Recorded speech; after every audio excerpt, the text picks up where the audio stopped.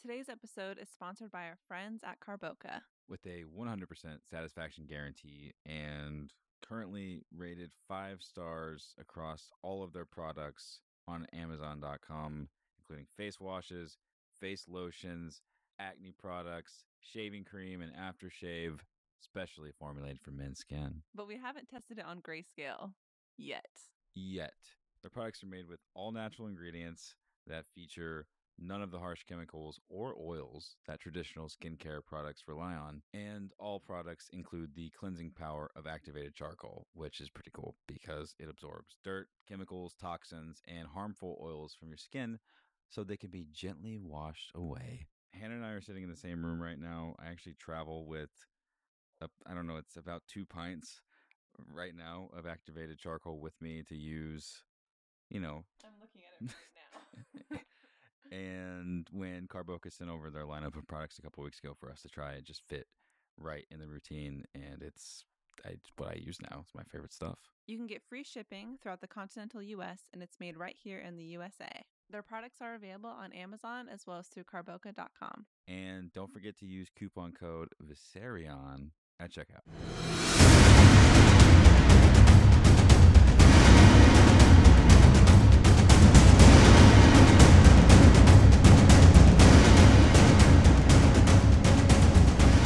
Emmett, let me tell you something. All right. Every time we sit down to record, Zach goes, Hannah, you should start, knowing full well that I'm not going to start the episode. I like your He vibe. does it every time. I like your vibe. I do.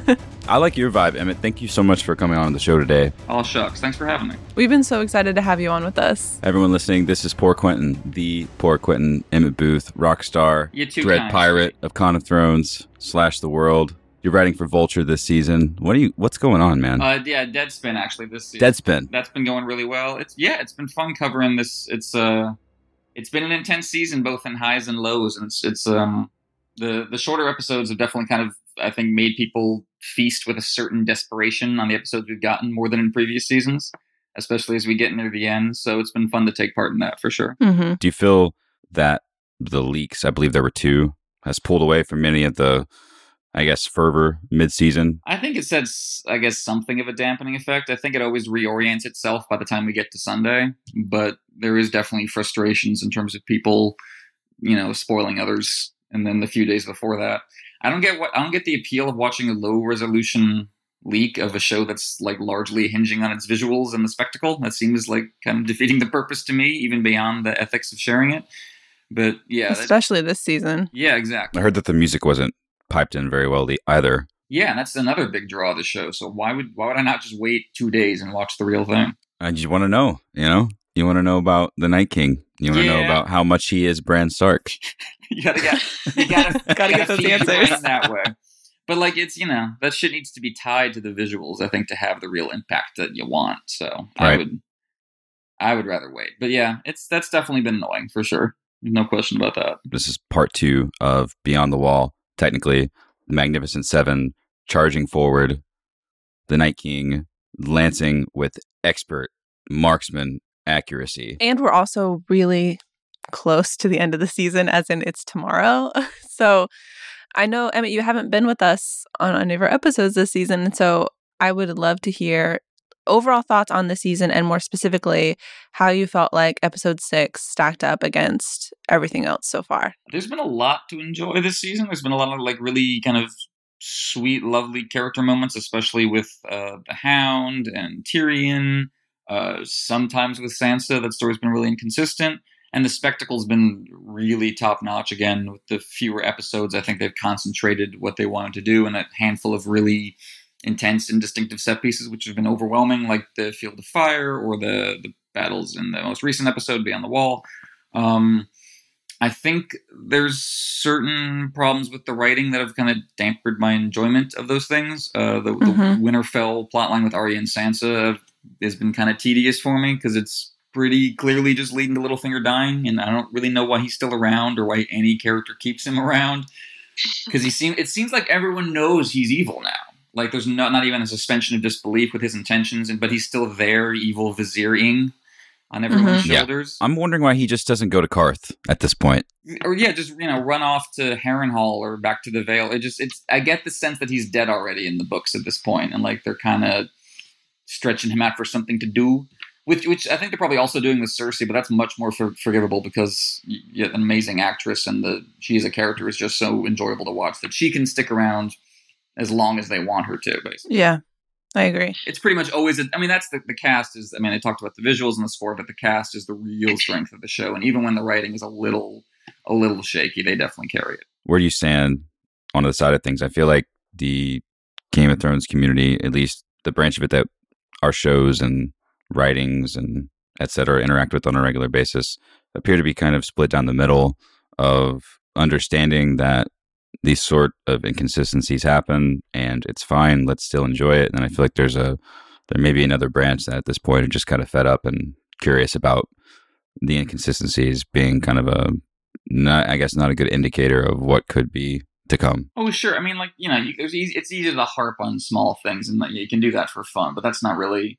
That's every show, and that's the books too. Have inconsistencies and problems. There's in the first book, there's mentioned a sellsword army that was working for Tywin that went over to Robb after he took Riverrun, and then they're never mentioned again, and Martin and Mitchie just forgot about them completely.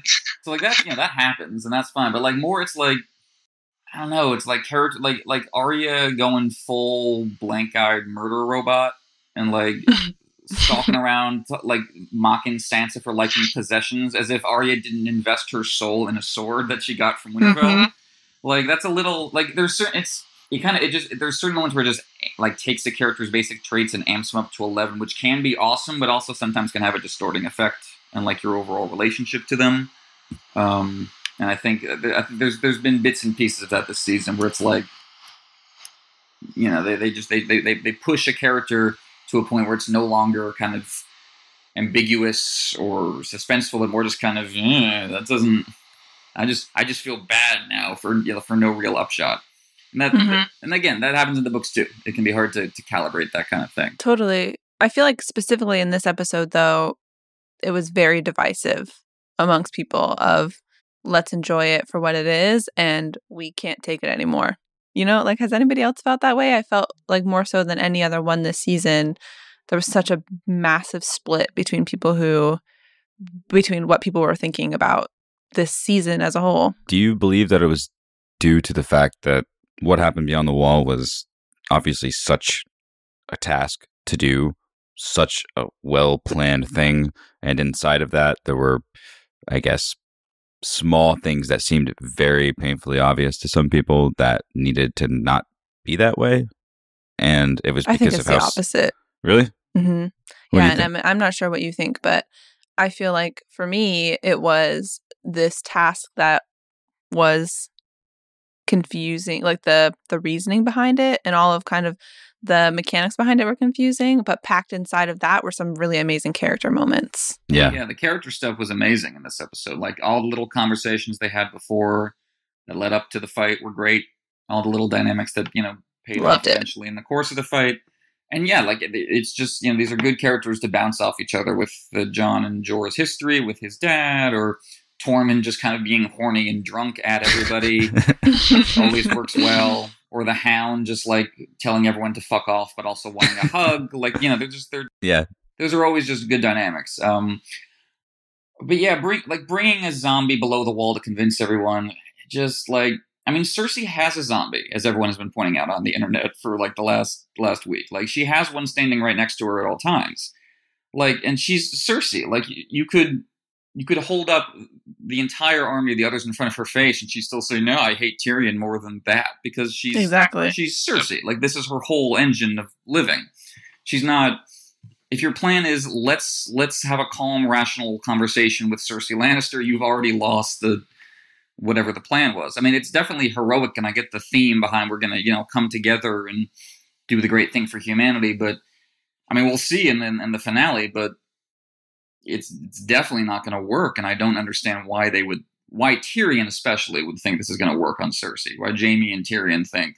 I guess Jaime has just still got the blinders on as far as Cersei is concerned, still. But, she's I would get it if like you were bringing it before, like let's bring away to the lords of Westeros, let's bring it to the small folk of Westeros, and the High Sparrow is still around, let's bring it to him and but it's specifically if you're trying to convince Cersei, yeah, that seemed like an odd spark for the getting together of these characters. And once they were together, yeah, I mean, you didn't care. That definitely overwhelmed. I wish that the problem wasn't in this episode. It was great. I think the problem might come in the finale when it becomes evident that Cersei doesn't give a crap. So this leads really nicely into before we get deeper into this, our first discussion question, which we posted on Watchers and on our Facebook page, which says, will Cersei be convinced of the threat beyond the wall? What is she planning? And it's interesting, Emmett, that you say that, because I feel like so much of the conversation that was had around this question on Watchers was, if she is or she isn't convinced, it doesn't really matter. Like that her actions aren't going to be swayed or changed, or her strategy isn't going to be different just because she understands that this is a thing anymore. And so whether or not they're quote unquote successful isn't going to change anything in Cersei's eyes. Yeah, that's a great point. I mean, even if she believes it, again, given that this is Cersei, her reaction will be, okay, great, let them take over the North while I sit here and, guard the 2 places or so that I actually give a shit about. And I will let Jon and Daenerys bleed themselves against the magical ice demons while I hide out here with my wildfire and my zombie. And my wine. And my wine. And like that's and my pirate fleet that I will, that's, Cersei just, she hunkers on what she's got and she just defends it, like a wildcat, which works really well when her back is up against the wall against someone like Ned or Tyrion. But like once she's in charge, and you see that in the books too, she doesn't really know what to do anymore. Because she was always about fighting against someone and always about, sometimes with real justification, like with Robert, taking down whoever was in her way. But yeah, she's not going to, her instinct is always going to be defensive at this point now that she's got what she's wanted. I think you're absolutely right. Even if she believes, she's not going to send her armies north or like work with Dany or Jon on anything. How comfortable are you with Jon and other loved ones entering King's Landing with Cersei post-conversation with Jaime, sort of agreeing that we've pretty much lost this, and not knowing about the White Walkers still? She's like, okay, well, we're going to go down, and so if we do, we're going to go down swinging, if that's the case. How comfortable are you with your loved ones, Jon and friends, entering King's Landing right now in this season finale? Yeah, that's definitely a hair-raising setup. I mean, she's probably going to try something. I mean, Jon and Dany got a bone at some point in this episode, so they got to stay alive. They have to. They have to. I mean, they held hands. What's next, right? Exactly. But maybe that'll come first. I mean, at this point, like I look at Beyond the Wall in the same way, where there was a certain clinical, like, all right, who needs to stick around for the next season? Who can they afford to kill off in such a way that they can convince us of the stakes but not kill anyone they need? That's why Thoros died. Well, and I love Thoros. It was very sad. Thoros. Near and dear to my heart. The drunk priest. But he was also the least prominent of those characters. So he made sense for that role. You're looking who's in King's Landing. Yeah, maybe they'll kill off a supporting character in some fashion. I worry that Sir Davos isn't going to survive to the end, which would suck because I love him too. Yeah, that would be rough. I'm not even going to comment. Yeah, I don't want to. In the books, he's still got a wife and a couple kids to return to, but in the show, he got the one kid. I don't think his wife's ever been mentioned, so he doesn't have that same kind of hook. So maybe he might be a casualty. I do think that we're talking about the stakes in episode 6, and I think going into the episode, I thought a lot more people were going to die. I felt like Thoros obviously is one that is important and sad, but I was expecting much more intensity. And so I think my question is, what I've been thinking a lot about this week is, are we going to have to pay for that on Sunday? Because, we didn't get much of it this last week, or is that just kind of how this season is going because we need a lot of these folks for the end game at this point? And yeah, we've been talking about a lot about Littlefinger, and we can say Davos, which stresses me out to the max, but who else is in line, or are we not going to worry about that because that's just kind of how the season has gone, and it'll just be a bloodbath next season. I'm just going to go ahead and come out and say it. Gregor Clegane is going to fucking die. Yeah. Poor bastard. Get hype. Get hype. But no, that's a good question. Maybe I think not. Littlefinger's probably the big death of this one, if I had to guess. We've all just been like begging for that to happen for weeks. This is true. It will be cathartic, even if I have my issues with the build-up. I've been waiting in both mediums to watch that man die for quite some time, so that will be highly enjoyable. And Winterfell. Indeed. There is a prophecy in the books about the Sansa slaying a savage giant in a castle made of snow, so we'll see how that pays off. Prophecy All stricken. my dreams will come true. It will be a delight for sure. But yeah, I mean, I think that, no, it's a fair point. A lot of the characters, I mean, you know, the core, Jon, Dany, Tyrion, Arya, Sansa, Bran, they're sticking around. I doubt they're killing off Brienne and Pod or like any of Dany's. Maybe, I mean, Dany's supporting cast. Like Grey Worm is definitely marked for death at some point, purely because he has the love with Missandei, which honestly feels to me like just like they're setting it up just so he can die, and it can be sad. So he's probably going down at some point, which, oh. I know. Well, we have the shot of him in the trailer in the finale. I did like, yeah, that was a hell of a thing to witness. Again, like all, you know, just the sheer, there were just certain images and moments that, you know, you've known are coming in some form in the story for a long time, both from the show and the books. And it is just like, you know, dragons burning the whites is just like fucking religion, you know, for someone who's been into the story for that long, because that's been coming for a long time. Can we sidebar on that really quick? I want to know how you feel or how that felt. I was in the room when Hannah and I were together when that happened. But like, was that everything for you? Seeing, okay, this is what it looks like when the dragons fight the enemy. Yeah, this is how it looks. It was metaphysically cathartic for sure. I mean, again, that's just been like, obviously there's characters and themes and emotions and all that garbage, but you know, like underneath all that, like that has been like the underlying promise of the whole story in both books and shows. At some point, fire meets ice and everything goes kaboom. So I did enjoy watching it go kaboom. I felt like those were the dragons' natural enemies. Like they were fucking those guys up angrily. Pretty much. I mean, that is the idea. Like you feel very small when you watch that as just a human. And like the 7 dudes sitting on a little rock watching a dragon fight zombies. It's like you're just kind of, you know, even though you're undead and you have a Valyrian steel sword, you're still just a dude. And then there's Daenerys Targaryen on top of the dragon, marshaling those 3 beasts, riding all the way across the planet. Me too. I was gonna say, can we talk about her jacket some more? It's pretty excellent.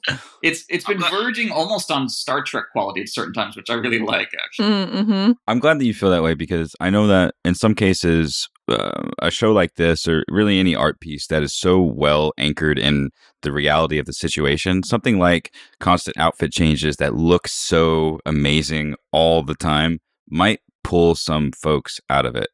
But I feel like there comes a time where it truly does enhance it. And I know it's just a wild thing. And why would Daenerys change into that before heading north? But good Lord, it looked awesome. Yeah, well, I mean, it's all, you know, there's definitely there's a melodrama to both books and show, but especially the show. And part of that is you have to, like, you know, it goes with the big swells of music and the huge camera shots. And it's like, you know, there's like an old school Hollywood aspect to the show sometimes, which comes through in the kind of aspects like that, which I really enjoy. Yeah, I think it's what the show does really, really well. Yeah, its production value is incredible. And giving us the moment with Sandor Clegane throwing the rocks, or with Gendry being younger than all those other men, and still the way that we feel about him, you know, being kind of junior to the experiences that collectively they share, and no one caring and no one feeling offended, and it just being a moment that they can all feel comfortable with each other, including Jon, Tormund. I had a thought of Tormund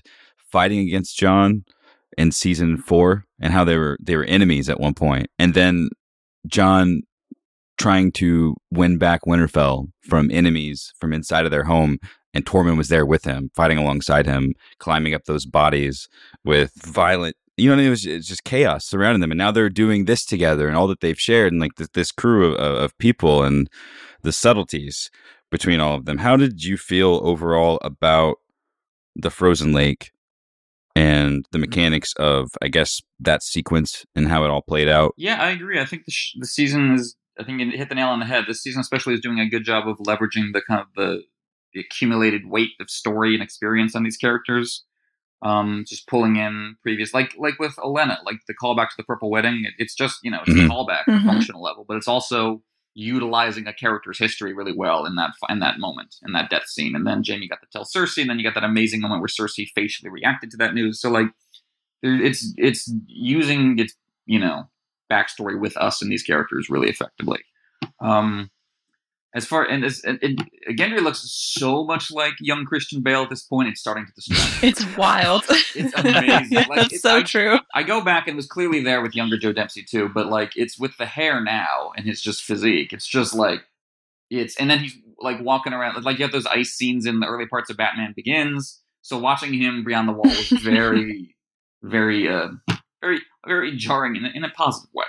But yeah, I mean, as far as the Frozen Lake goes, it was kind of silly to have Gendry run back and get the Raven. Like I usually am totally like time and space stuff doesn't really bother me much, but the only time it bothers me is when tension is supposed to hinge on it.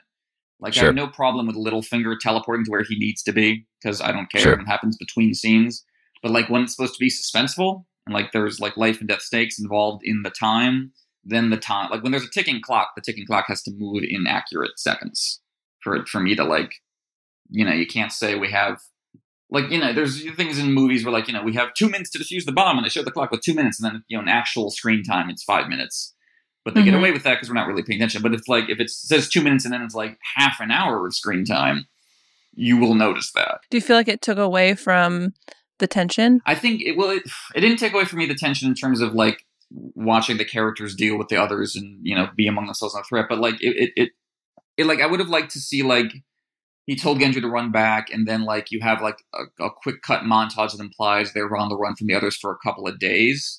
Like with Corin Halfhand and Jon in like the second season, the second book, like where they're being tracked. Because otherwise, like for me, it's just it was too much of a shift between what looked like over the course of a night that they got all this done, and then they come back to Gendry running, and it's like it was a little, it broke me a little out of the tension, and it wouldn't take much to snap me back. And again, the character stuff and visually was amazing, but yeah, it was like. It's nothing to complain that much about. Like, it doesn't ruin the episode, but it did make me cock my head like a curious dog. It's just that stuff stands out in this show because everything is so good. Little things that make you feel uncomfortable, like timing and birds, and dragons come to the rescue. It's just something that I feel like we all talk about because mostly everything else is so damn consistent. Sure. It's just sort of like a shortcut to a good place, which is why it's ultimately okay. It's not a shortcut that they're making for a bad reason. Right, exactly. And I think as we rewatch with a very critical eye our third and fourth time of the week, that it becomes much easier to feel taken out of these scenes. But I definitely, the first time we watched it, Oh, totally. I was too hyped up on. Absolutely. I mean, that's the thing. But as I've gone back, as I've gone back, it's been much more noticeable. But, I think that's when I think we're all kind of starting to realize and understand when before the season started, when we're talking about a compressed timeline, this is what we're talking about. And these are just the sacrifices that unfortunately, and I've struggled with this going back and forth, but unfortunately, these are the sacrifices that we have to make because we just are so short on time.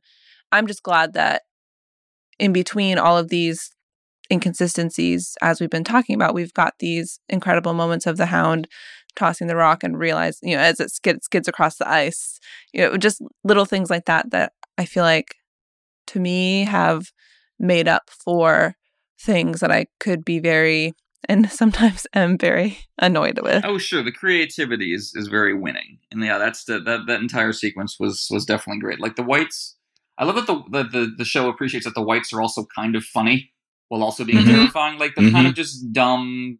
They're zombies. And zombies, there's always a comedic aspect to zombies. Oh, yeah. They're bumping into walls and they like their heads look silly and like, the White Walkers are the completely, legitimately, thoroughly terrifying ones. But right. Oh, yeah. The Whites, it's like that. The Sandor White standoff.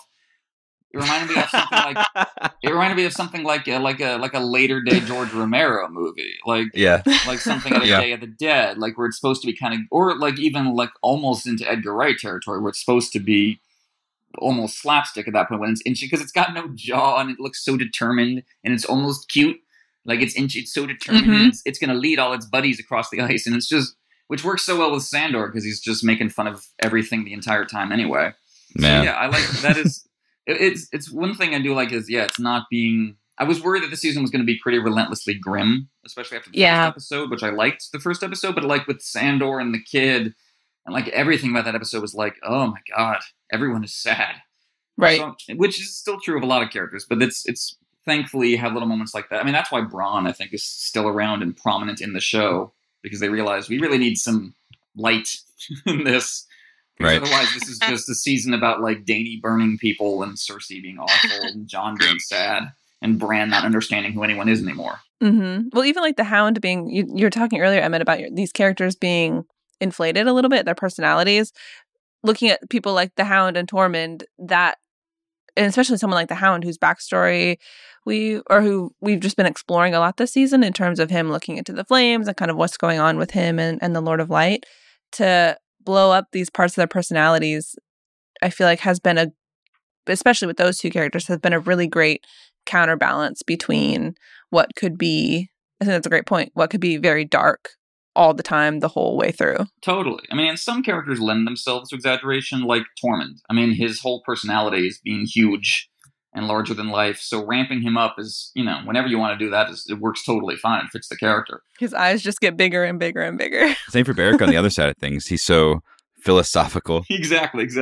The Hound is so intense and violent that, like, but also compassionate. Like, he is a very operatic character as is. So ramping him up is perfectly. Like, but for me, like Arya's always been like always a very carefully balanced character. Like, you don't want to go too far in any one direction with her. You don't want to make her, just like, you don't want to turn her into Bran where it's just like she can't relate to anything anymore and she's just been destroyed. But you also don't want to, for me, you don't want to turn her into the Terminator, which is what they kind of started to do a little bit in this episode. Like, so for me, like, it depends on the character. I think some work better. Like, again, ramp up Bronn, give Bronn all the quips, have him laugh at everything because that suits him.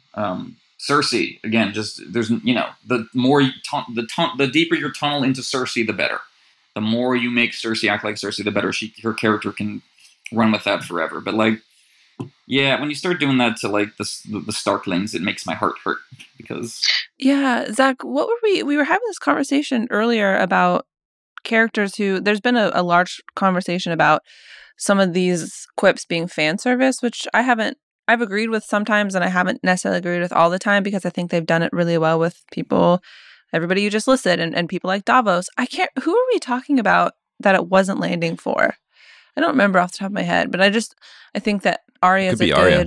It may have been Arya. I think that that's a good point, is that Arya is too complex to be able to kind of push this fan servicey type of dialogue in through her, because I think that the weight on people like the Starks is too great to make it light in any way, shape, or form. So it's harder to land. Definitely someone like Arya, who was so young when the show began, and we've seen grow in such a serious way. We feel more equipped to understand her because she wasn't an adult when the show began, So I think we understand a lot of her decisions. So seeing her face to face with Sansa, and whether she's playing or not, and that was a conversation we had for ages on Monday.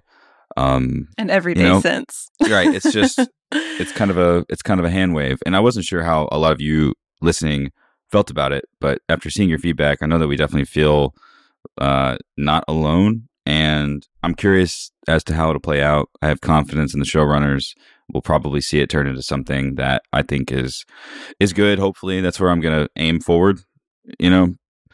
I'd like to see Arya maybe have the cool, easy confidence of a Jack and Hagar cracking jokes in Harrenhal, but a man has guard duty. Stuff like that. I know that's not exactly her life, but I know that she's powerful, and I know that she's grown into being the person that she wants to be. And I think that, I don't know, Ned Stark's daughter has confidence and doesn't need to overcompensate. That's just me. I totally agree. End of podcast. Yeah, right. I wanted to see the Frozen Lake. I was watching it, and I was thinking, what if instead of sending Gendry off to go get Daenerys, what if just at some point Daenerys realized that she wanted to help? And she just flew her dragons. And maybe Benjen, instead of coming at the last minute and sacrificing himself for, I don't really know why, maybe he like rescues them right after the white starts screaming and they all start coming, and he comes in and barrels through the crowd and says, "Follow me, I know this lake," or something, you know? Have you been seeing people saying that Benjen's horse is like the new door in the Titanic, where there was Yes. definitely room for two?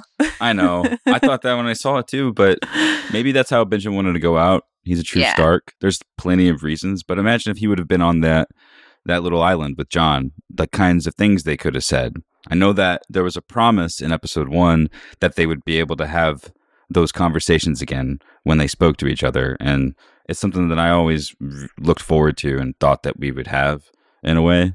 And I was happy that they got to speak to each other again, but it was, you know, most of the emotion was shared in that look when he pulled his handkerchief away. Mm-hmm. Better than nothing, I guess. Yeah, I agree. I mean, I was hoping that when they reunite, I mean, it's clear at this point in the show they're going to get the story of Jon's parentage to him via Sam and Gilly and the annulment they stumbled upon. But I had hoped in the show that it would be Benjen who told him, and yeah, that would have been if he had been on the at the lake. That would have been the time. It would have been very cool. They were just there, you know. Yeah, But it's a thing. fare thee well, Uncle Benjen. Do you believe that Sam and Gilly revealing it to Jon, like, do they know something that Brandon doesn't know with the power that he has? I don't really know how that all works together. They'll probably team up, like Sam and Gilly will give him the annulment, and then Bran will say, "I saw them get married via trees and magic and such."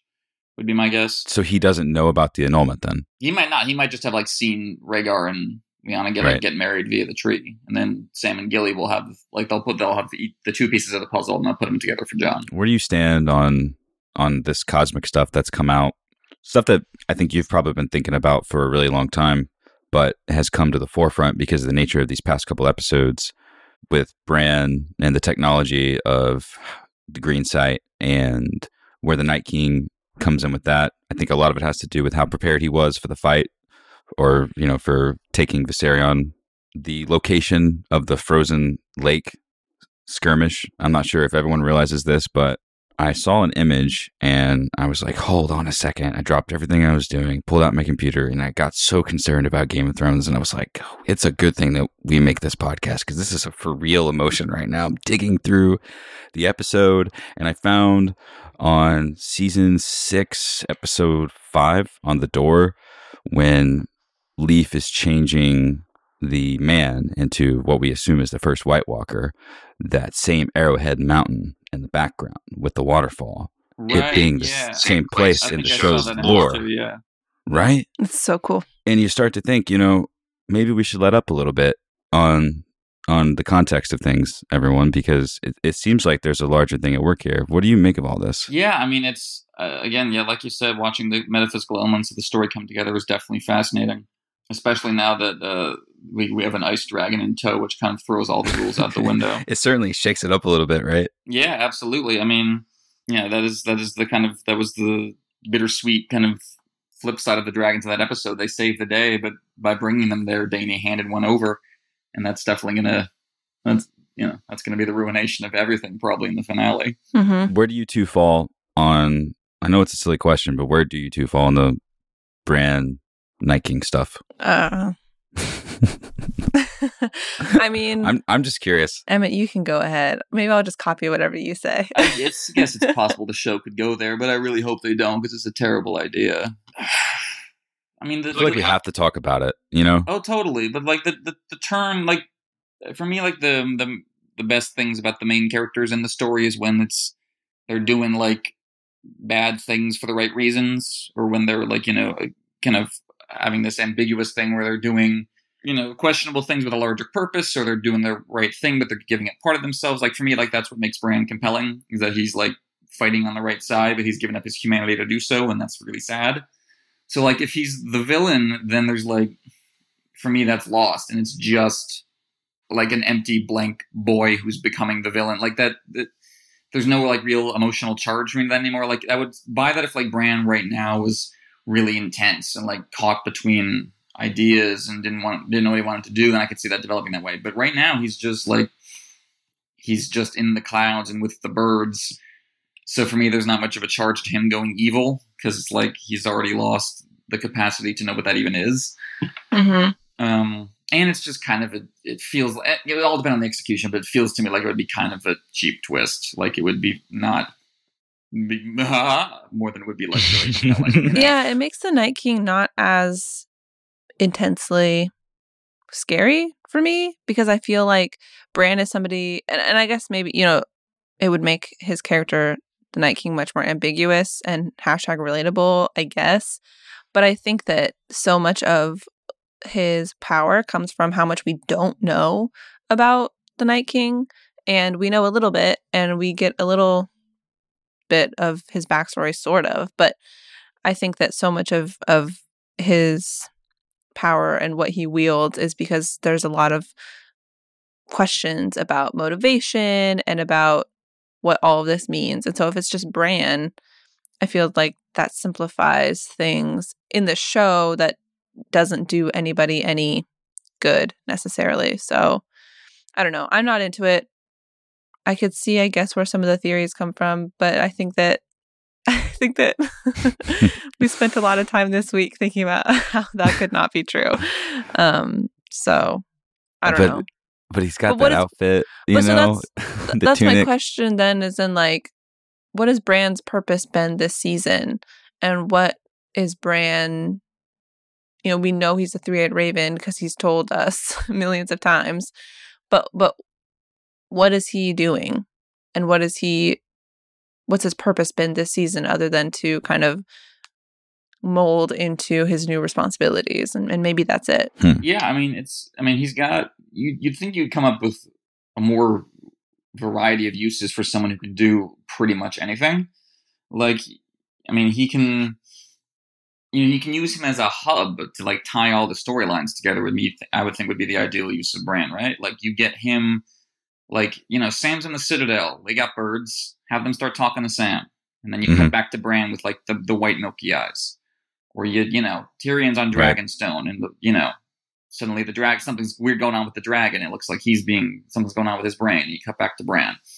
Like have him connect all the stories. That's what you do with like a seer shaman character. He like sees everything else and can tell everyone what's going on. Like, and I think that would, and you maybe, if you want to set him up as turning into a supervillain later, I guess you could just have him going mad with power on that basis. But we're such a remove from him at this point, which I like in terms of like, that's the idea that he's being detached from humanity and he doesn't really, it was very sad when Mira left and he didn't care. That was heartbreaking.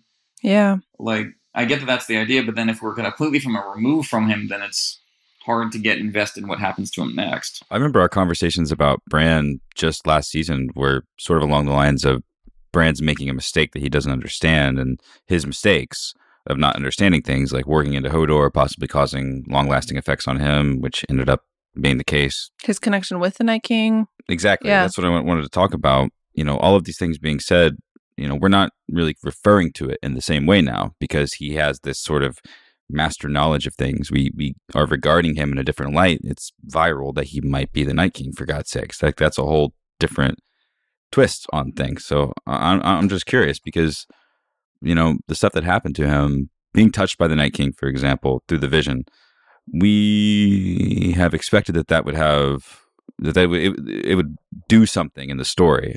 I think apart from just allowing the White Walkers to enter the protected area of the tree. That might be the only use of it. It might have something to do with something we'll see in the finale. I'm not sure, but we did see the Night King touch a baby in the show years ago.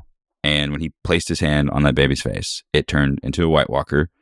And we can assume that it grew up to be a fully grown White Walker. What does it mean for Bran being touched through the vision? Was it only the tree? Or is there some shit that we don't even know about yet coming down the pipeline? Yeah, those are excellent questions. It's going to be a trip in season 8 with him for sure. Yeah. I hope that it means more, and I hope that there's much more to it that just hasn't been important in the context of this season. And I think that a lot of the depth. Can you say depth when talking about Bran? I'm not sure, but a lot of that depth that we're not multitudes. Yes, I contain multitudes. All of that just isn't important right now, so we just haven't been focusing on it. But that it may come into a little bit more of play next season. But we have had lengthy conversations about Bran. Is he good? And I mean, I think that saying any of these characters that they're good or evil isn't necessarily productive, but we've talked a lot about, is he going to use his power for something that's going to help the people that we want to help? Or is this connection with the Night King going to be the thing that takes down the wall? Or is he going to tell Jon about his parentage, blah, blah, blah. So, I don't know. I think there's a lot of questions about Bran and his position. So, I guess we'll have to find out. I don't know if we're going to get any resolve of that this season. I feel like speaking about Bran being touched through a vision and these metaphysical elements in general is kind of analogous to turning left and thinking about the deeper aspects of life and experience while a story is being played out. And we can either look straight ahead of us or turn to the right and see that very realistically, physical things are happening right now that need attention. And they still involve Bran and the White Walkers and Jon Snow learning about his parents, Daenerys, the Night King. And our second question, what is next for the army of the dead and their ice dragon? Wall's gonna come down. Mm-hmm. That is, again, in terms of things I've been waiting to see in both book and show for a long time. The Wall's It's gonna be in any capacity is definitely near the top of the list. wild. Mm-hmm. This will eclipse dragons killing whites for you, right? Seeing something happen to that I wall. mean, dragons killing whites is just a little appetizer. Oh boy. Oh boy. A little taste. Bran the Builder is somewhere crying himself to sleep. We got this response from Klob on Watchers, who makes a good point, who says, I honestly didn't know how they were going to breach the wall before now. They could barely work together enough to get up to the ridge. Now they have a dragon. I'm sure that that's the piece that gets them through. Basically, Klob's whole thing is that the dragon is the clincher to them actually having any real ability to make waves or to actually do something, and that now their power is like 10,000 more that they've got this thing. Yeah, it's a force multiplier for sure. I'm looking forward to seeing what he can do with it. But yeah, it's, again, like I said earlier, it makes it, bittersweet that Dany did the right thing, but in doing so allowed them to get this weapon that could end the world. But also, it opens up the question of what their plan was earlier, which is fine. I'm happy to brush past that in the books. Like, that's a complete mystery too at this point. How the others actually plan to get through the wall. Right. Ice Dragon is awesome enough that I am thoroughly on board. I think that's all that could be next. Or he could just fly over the wall. That's true. Well, what if the wall's magic extends up to and he smacks into it like a bird into glass, and then just slide like the Night King and the Dragon, just slide down the wall. Cabin in the woods. Cut to credits. This is my prediction for the finale. That's how it's going down. Wow. You heard it here first. Anticlimactic ending. Emmett's hot takes. Always playing with the expectations. Someone on Twitter said you should write the scripts for season 8, and I don't know if we're heading in the right direction, man. Again, I'm pushing things much more in a classic slapstick direction. I'm thinking much more of a Three Stooges take on Westeros. You're going to love it. Talk about fan service. Indeed. Actually, All right, guys. Sandor, Beric, and Thoros, if you brought them back, could actually do a decent Three Stooges-esque routine, now that I think about it. Is it wrong that that's kind of the stuff that I think about? I know the stakes are so high, and we got White Walkers attacking, and Daenerys is riding dragons, and Jon's about to become her cousin. But, I kind of want to see the Hound and Beric. Yeah. The Hound and Tormund, Well, Tormund is great that way. He's, again, in both books and show, he's there to remind you, that for life all is grand fireworks, humanity is just, we just stand around and we yell and argue and sleep and fuck and die and we shouldn't take ourselves that seriously. Shouldn't, yeah. Which is great. It's very important to have, again, you have saddled Jorah Mormont and saddled Sandor Clegane and, zombie Beric being the Sunday school teacher for everybody. But, it's good to have, Tormund there to kind of just laugh and make eyes at everybody. I think that's what we love about A Song of Ice and Fire, period. Yeah, totally. It's the range is great and the secondary characters are so good and fleshed out and important. Hey, anyone do question 3? Yeah, can we move on to question number 3? Because I'm interested to hear what your guys' takes are on this. So our third question is, Jon Snow bent the knee. No big deal. What does this mean for the North? How will the Northern Lords react? And just kind of this broad overall question of what next now that Jon has made this huge, sweeping decision. We have a comment from Watchers from Kay, just to start things out. The North will bitch and moan and rant about Jon bending the knee. Most likely. Then when the North is attacked and Daenerys' armies fight for them, they will instantly change their minds. the North changes directions with whatever way the wind blows. Yeah, I mean, once the wall comes down, the side with the dragons is probably the side you go with, I would imagine. Absolutely. I'm excited to see. Yep. That's what I was going to say. What are you going to say? I'm excited to see how Sansa is going to handle this, because I feel like a lot of what we've seen of her in this season is her building up her political prowess and her ability to kind of keep everybody strategically placed. And this is a lot of what Arya was making fun of her basically for the last couple of episodes. But I'm excited to see her in this position, because I think that she's going to play a big role in how the Northern Lords react or choose. And I'm curious to see if people are going to try to rally behind her instead of Jon, and if she's going to be the one to get them to rally behind Jon, and what happens if and when the wall comes down, and how that convinces everybody to go one way or the other. But I hope that this is going to be, for the first time this season, an interesting conversation happening in Winterfell, but we'll see. Yeah, I totally agree. I hope Sansa's kind of, there was that setup for that. It seemed like when the Lords of the Vale were telling her that they came north for her, not for Jon, but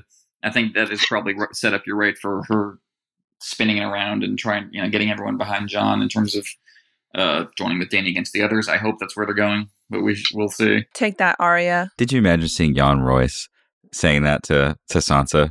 It's like, what world are we living in? It's so cool. It really is. I don't know.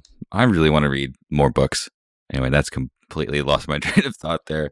Well, this is a good question, though, that I have for Emmett, because I haven't talked to you about this, but how do you feel about Jon and Dany and him bending the knee and kind of their relationship? How has that landed for you this season, and what can we expect? I like where it ended up in this episode a lot. I like that would cause, because it was pretty clear eventually that they were going to work together, but I like what caused it on Jon's end is Dany turning her back on King's Landing and flying to fight the real enemy. I think that's great.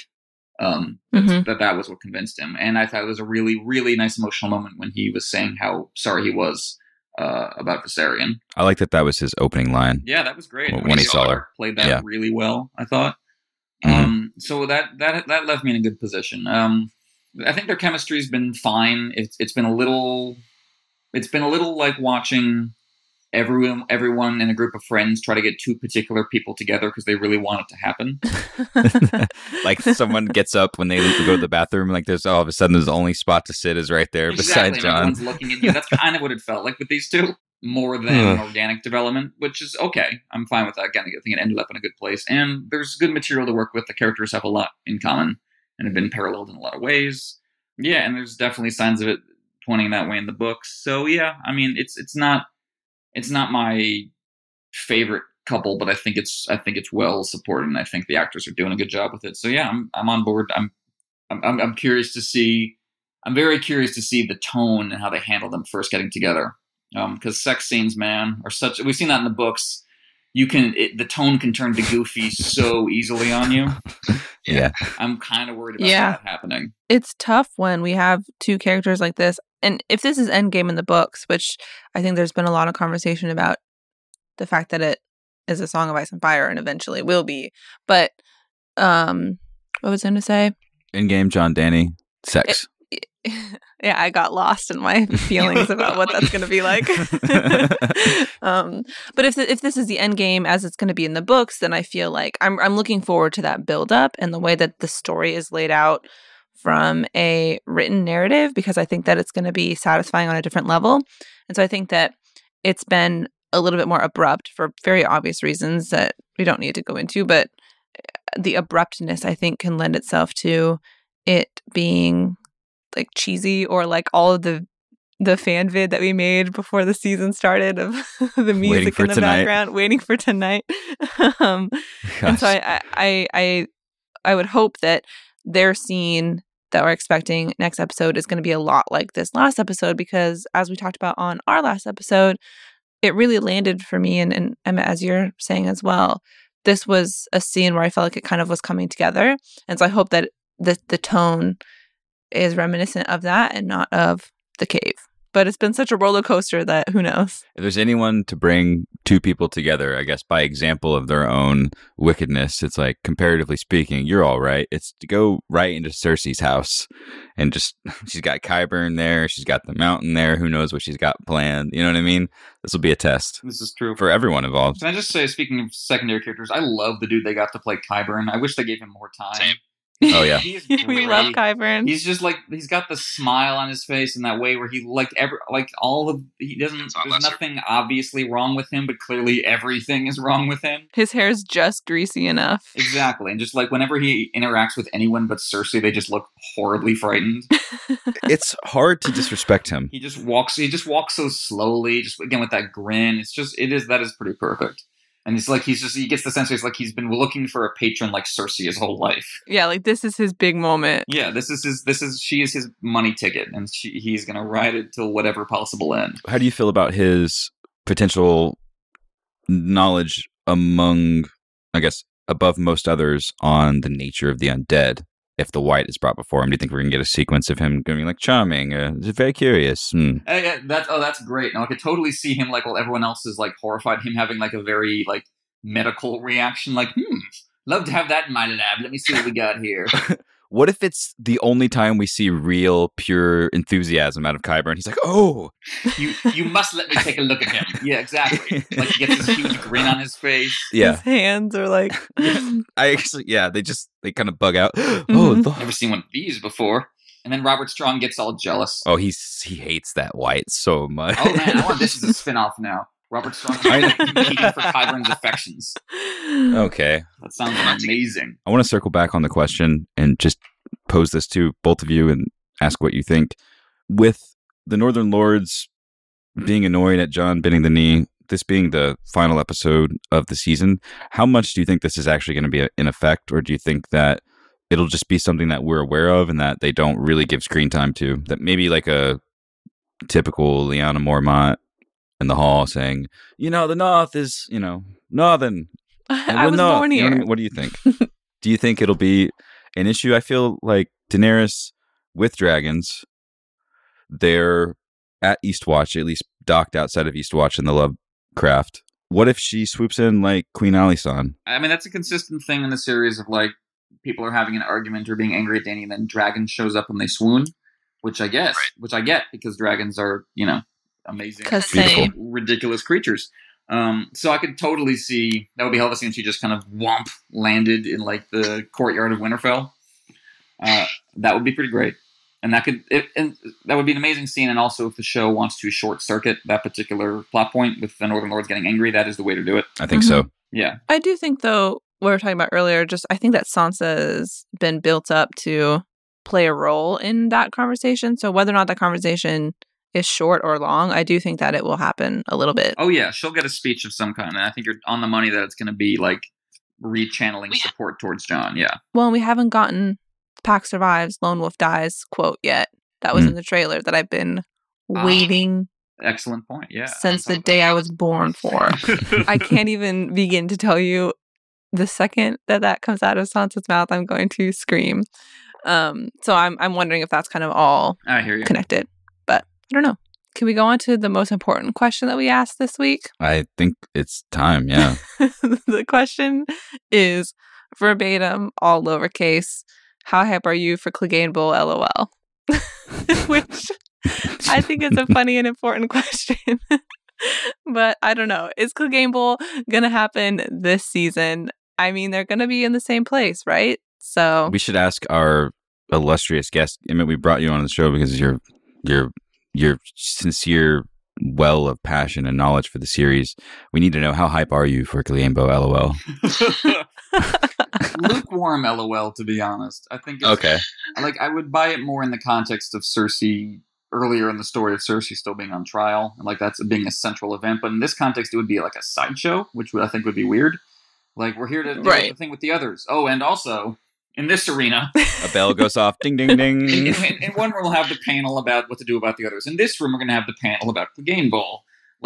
Like that would be kind of an odd narrative structure. But then again, this episode is super long. It doesn't look like they're doing much else besides like King's Landing and Winterfell. It seems like there's just the two locations for this. And let's talk about narrative structure this season, okay? Let's talk about it. So it's not out of the question.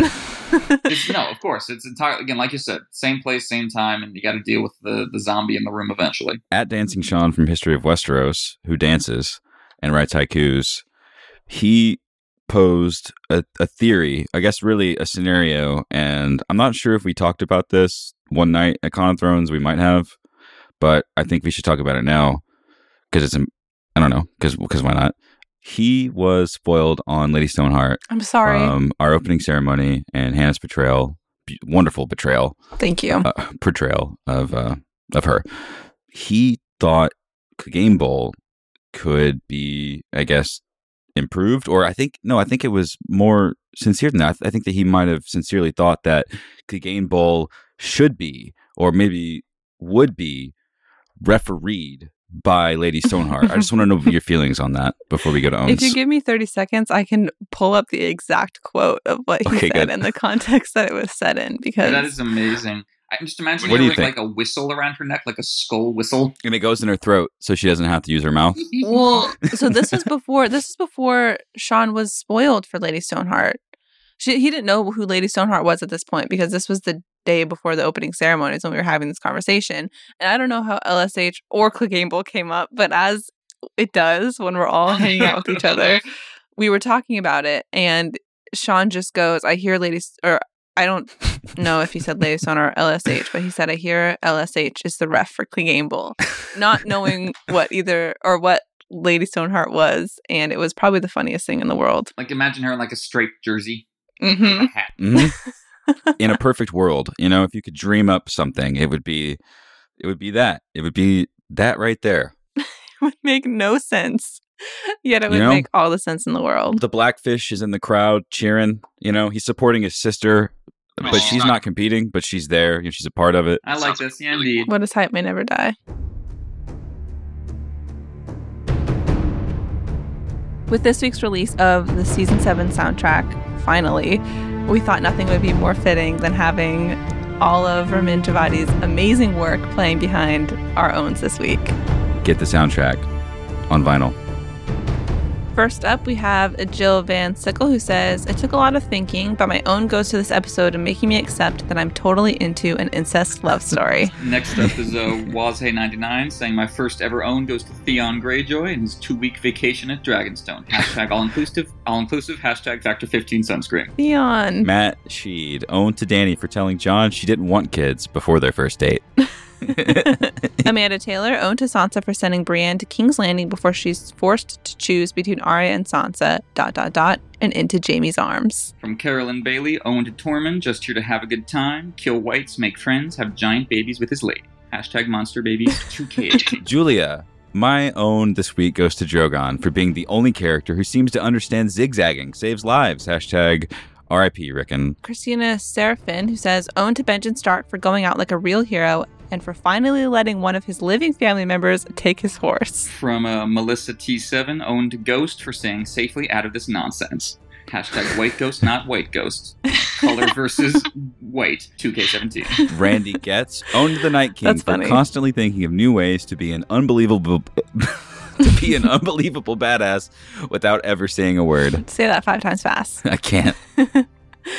Philip the Humble, with a very hilarious own, says simply, own goes to plot armor. Gotta love it. Yes, indeed. From Disco Pheasant, owned to Wall Slug, a.k.a. Littlefinger. I may not like his methods, and he may like slinking against walls a little too much, but damn is he effective again. Now someone get some salt. # Littlefinger 2K17. You get all the hashtags. Wall slug. I know, right? And my next, Yep. please. Yep.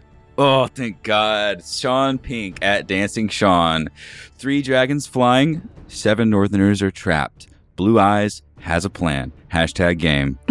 Drinking GOT. Own to Dan and David for giving us another delightfully anticlimactic name for an insane battle scene. From Jeffrey, own to the Night Kings Hall of Fame quarterback arm. Real. Football's back. Blue Winter Rose 1. Own to John for winning the heart of his queen through self-sacrifice, bravery, and a kind of respect Danny has never received. That's sweet. Also abs. Also abs. Also his smoldering eyes. Allison Weimer, owned to Benjamin for being the lone wolf so the pack could survive. From Amy T. at South County 2012, owned to my family for us all crowding into my uncle's basement to watch tonight when we haven't seen each other in 3 years. Hashtag best reunion ever. That's the sweetest. Quite. Danielle Holloway, owned to Tormund for saying things, just all the things he says. Perfection. At Abanara, own to Danny's tailors for killing it with the Dragonstone Winter Coat collection. Hashtag Westeros Fashion Week. Hashtag Danny's OOTD. Love a good OOTD. From Jarrett Smith, owned to Tyrion for low-key recommending democracy for Westeros. Hashtag Danny's. No way you're on beats with an election, not again. 2K17. Ouch. Allie Sparkles, owned to Danny for putting on her best dress to go scoop up her man. Hashtag John Aris, 2K17. Hashtag I see you, girl. Hashtag we all do it. Hashtag yes. Hashtag relatable. Pam Planet Tall, owned to Jorah for getting over grayscale so he could get up on some black scale and staying on. Phew. From Two Parts Rye, owned to Gendry for completing 2/3 of the Westeros Triathlon. Rowing, marathon, swimmer competition, results pen. We're waiting for the talent portion. I'm fanning myself furiously. Wayne, owned to the hashtag Eclipse 2K17 for being my cover for playing hooky tomorrow while I really watch this episode on repeat. Excellent. Jen Cameron, owned to Arya's wrinkle-free brand faces, even after being stuffed in a random bag under her bed. Hashtag travel smart. From Steve Howard, owned to everything about that Hound and Tormund conversation and Clegane Bowl fucking confirmed. Hashtag air horns. Hashtag what is hype may never die. Hashtag Clegane Bowl 2K17. Emmett just said Clegane Bowl is confirmed, so it's real. It's real. I was tricked. Damn you, Steve Howard. Ian Wagner, owned to my scream as my sexy ginger was about to be pulled into the sea. Hashtag not my Tormund, you bitch. Hashtag you do know her. Hashtag Tormund and Brienne 2K18. That's really Molly funny. Weasley. Richie Green, owned to Westerosi Home Depot for providing the chains needed to haul Viserion out of the lake and for its flexible hours and lack of discrimination against the undead. Hashtag more saving, more doing. Hashtag dragons hauling chains aisle 7. Hashtag you can do it, we can help. From Emma Dunham, owned to the Westerosi Olympics program for advancing the entire Season 7 plot. Swimming medals to Jon, Bronn, and Jaime while Gendry runs away with the track and field title until the Night King comes out of retirement. Hashtag Olympic Games. Real.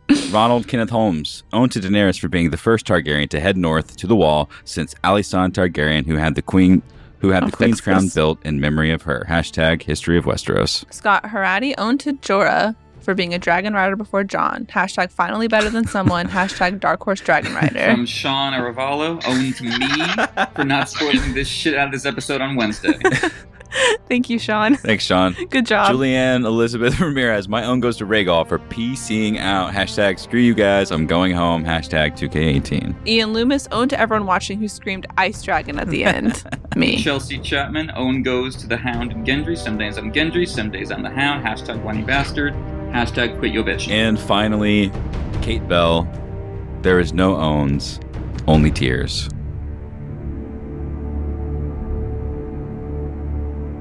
Two dragons on our side, one dragon on their side. See, there was a major loss in the last episode, Hannah. It's just... No, there was. It was just different. Different.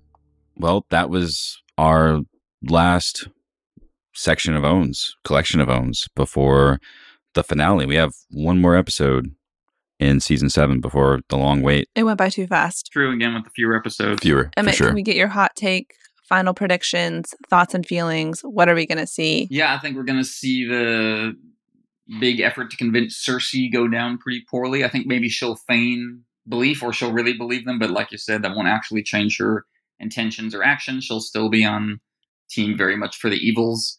Jon and Dany will hook up at some point, and there will be, I'm sure, some soaring string section, and like all their friends will be outside, like, standing uncomfortably. Like Davos and Missandei and Tyrion will just be standing there looking very, very awkward. And, like, perfectly in line. Tugging their collars the entire time. Winterfell, Sansa gets everyone on Jon's side, and Arya cuts off Littlefinger's head, and there was much rejoicing. And then, yeah, at the end, like the guitars from Fury Road start playing, and the Night King gets on his dragon and blows up the wall, and then cut to credits. Can you just say that again.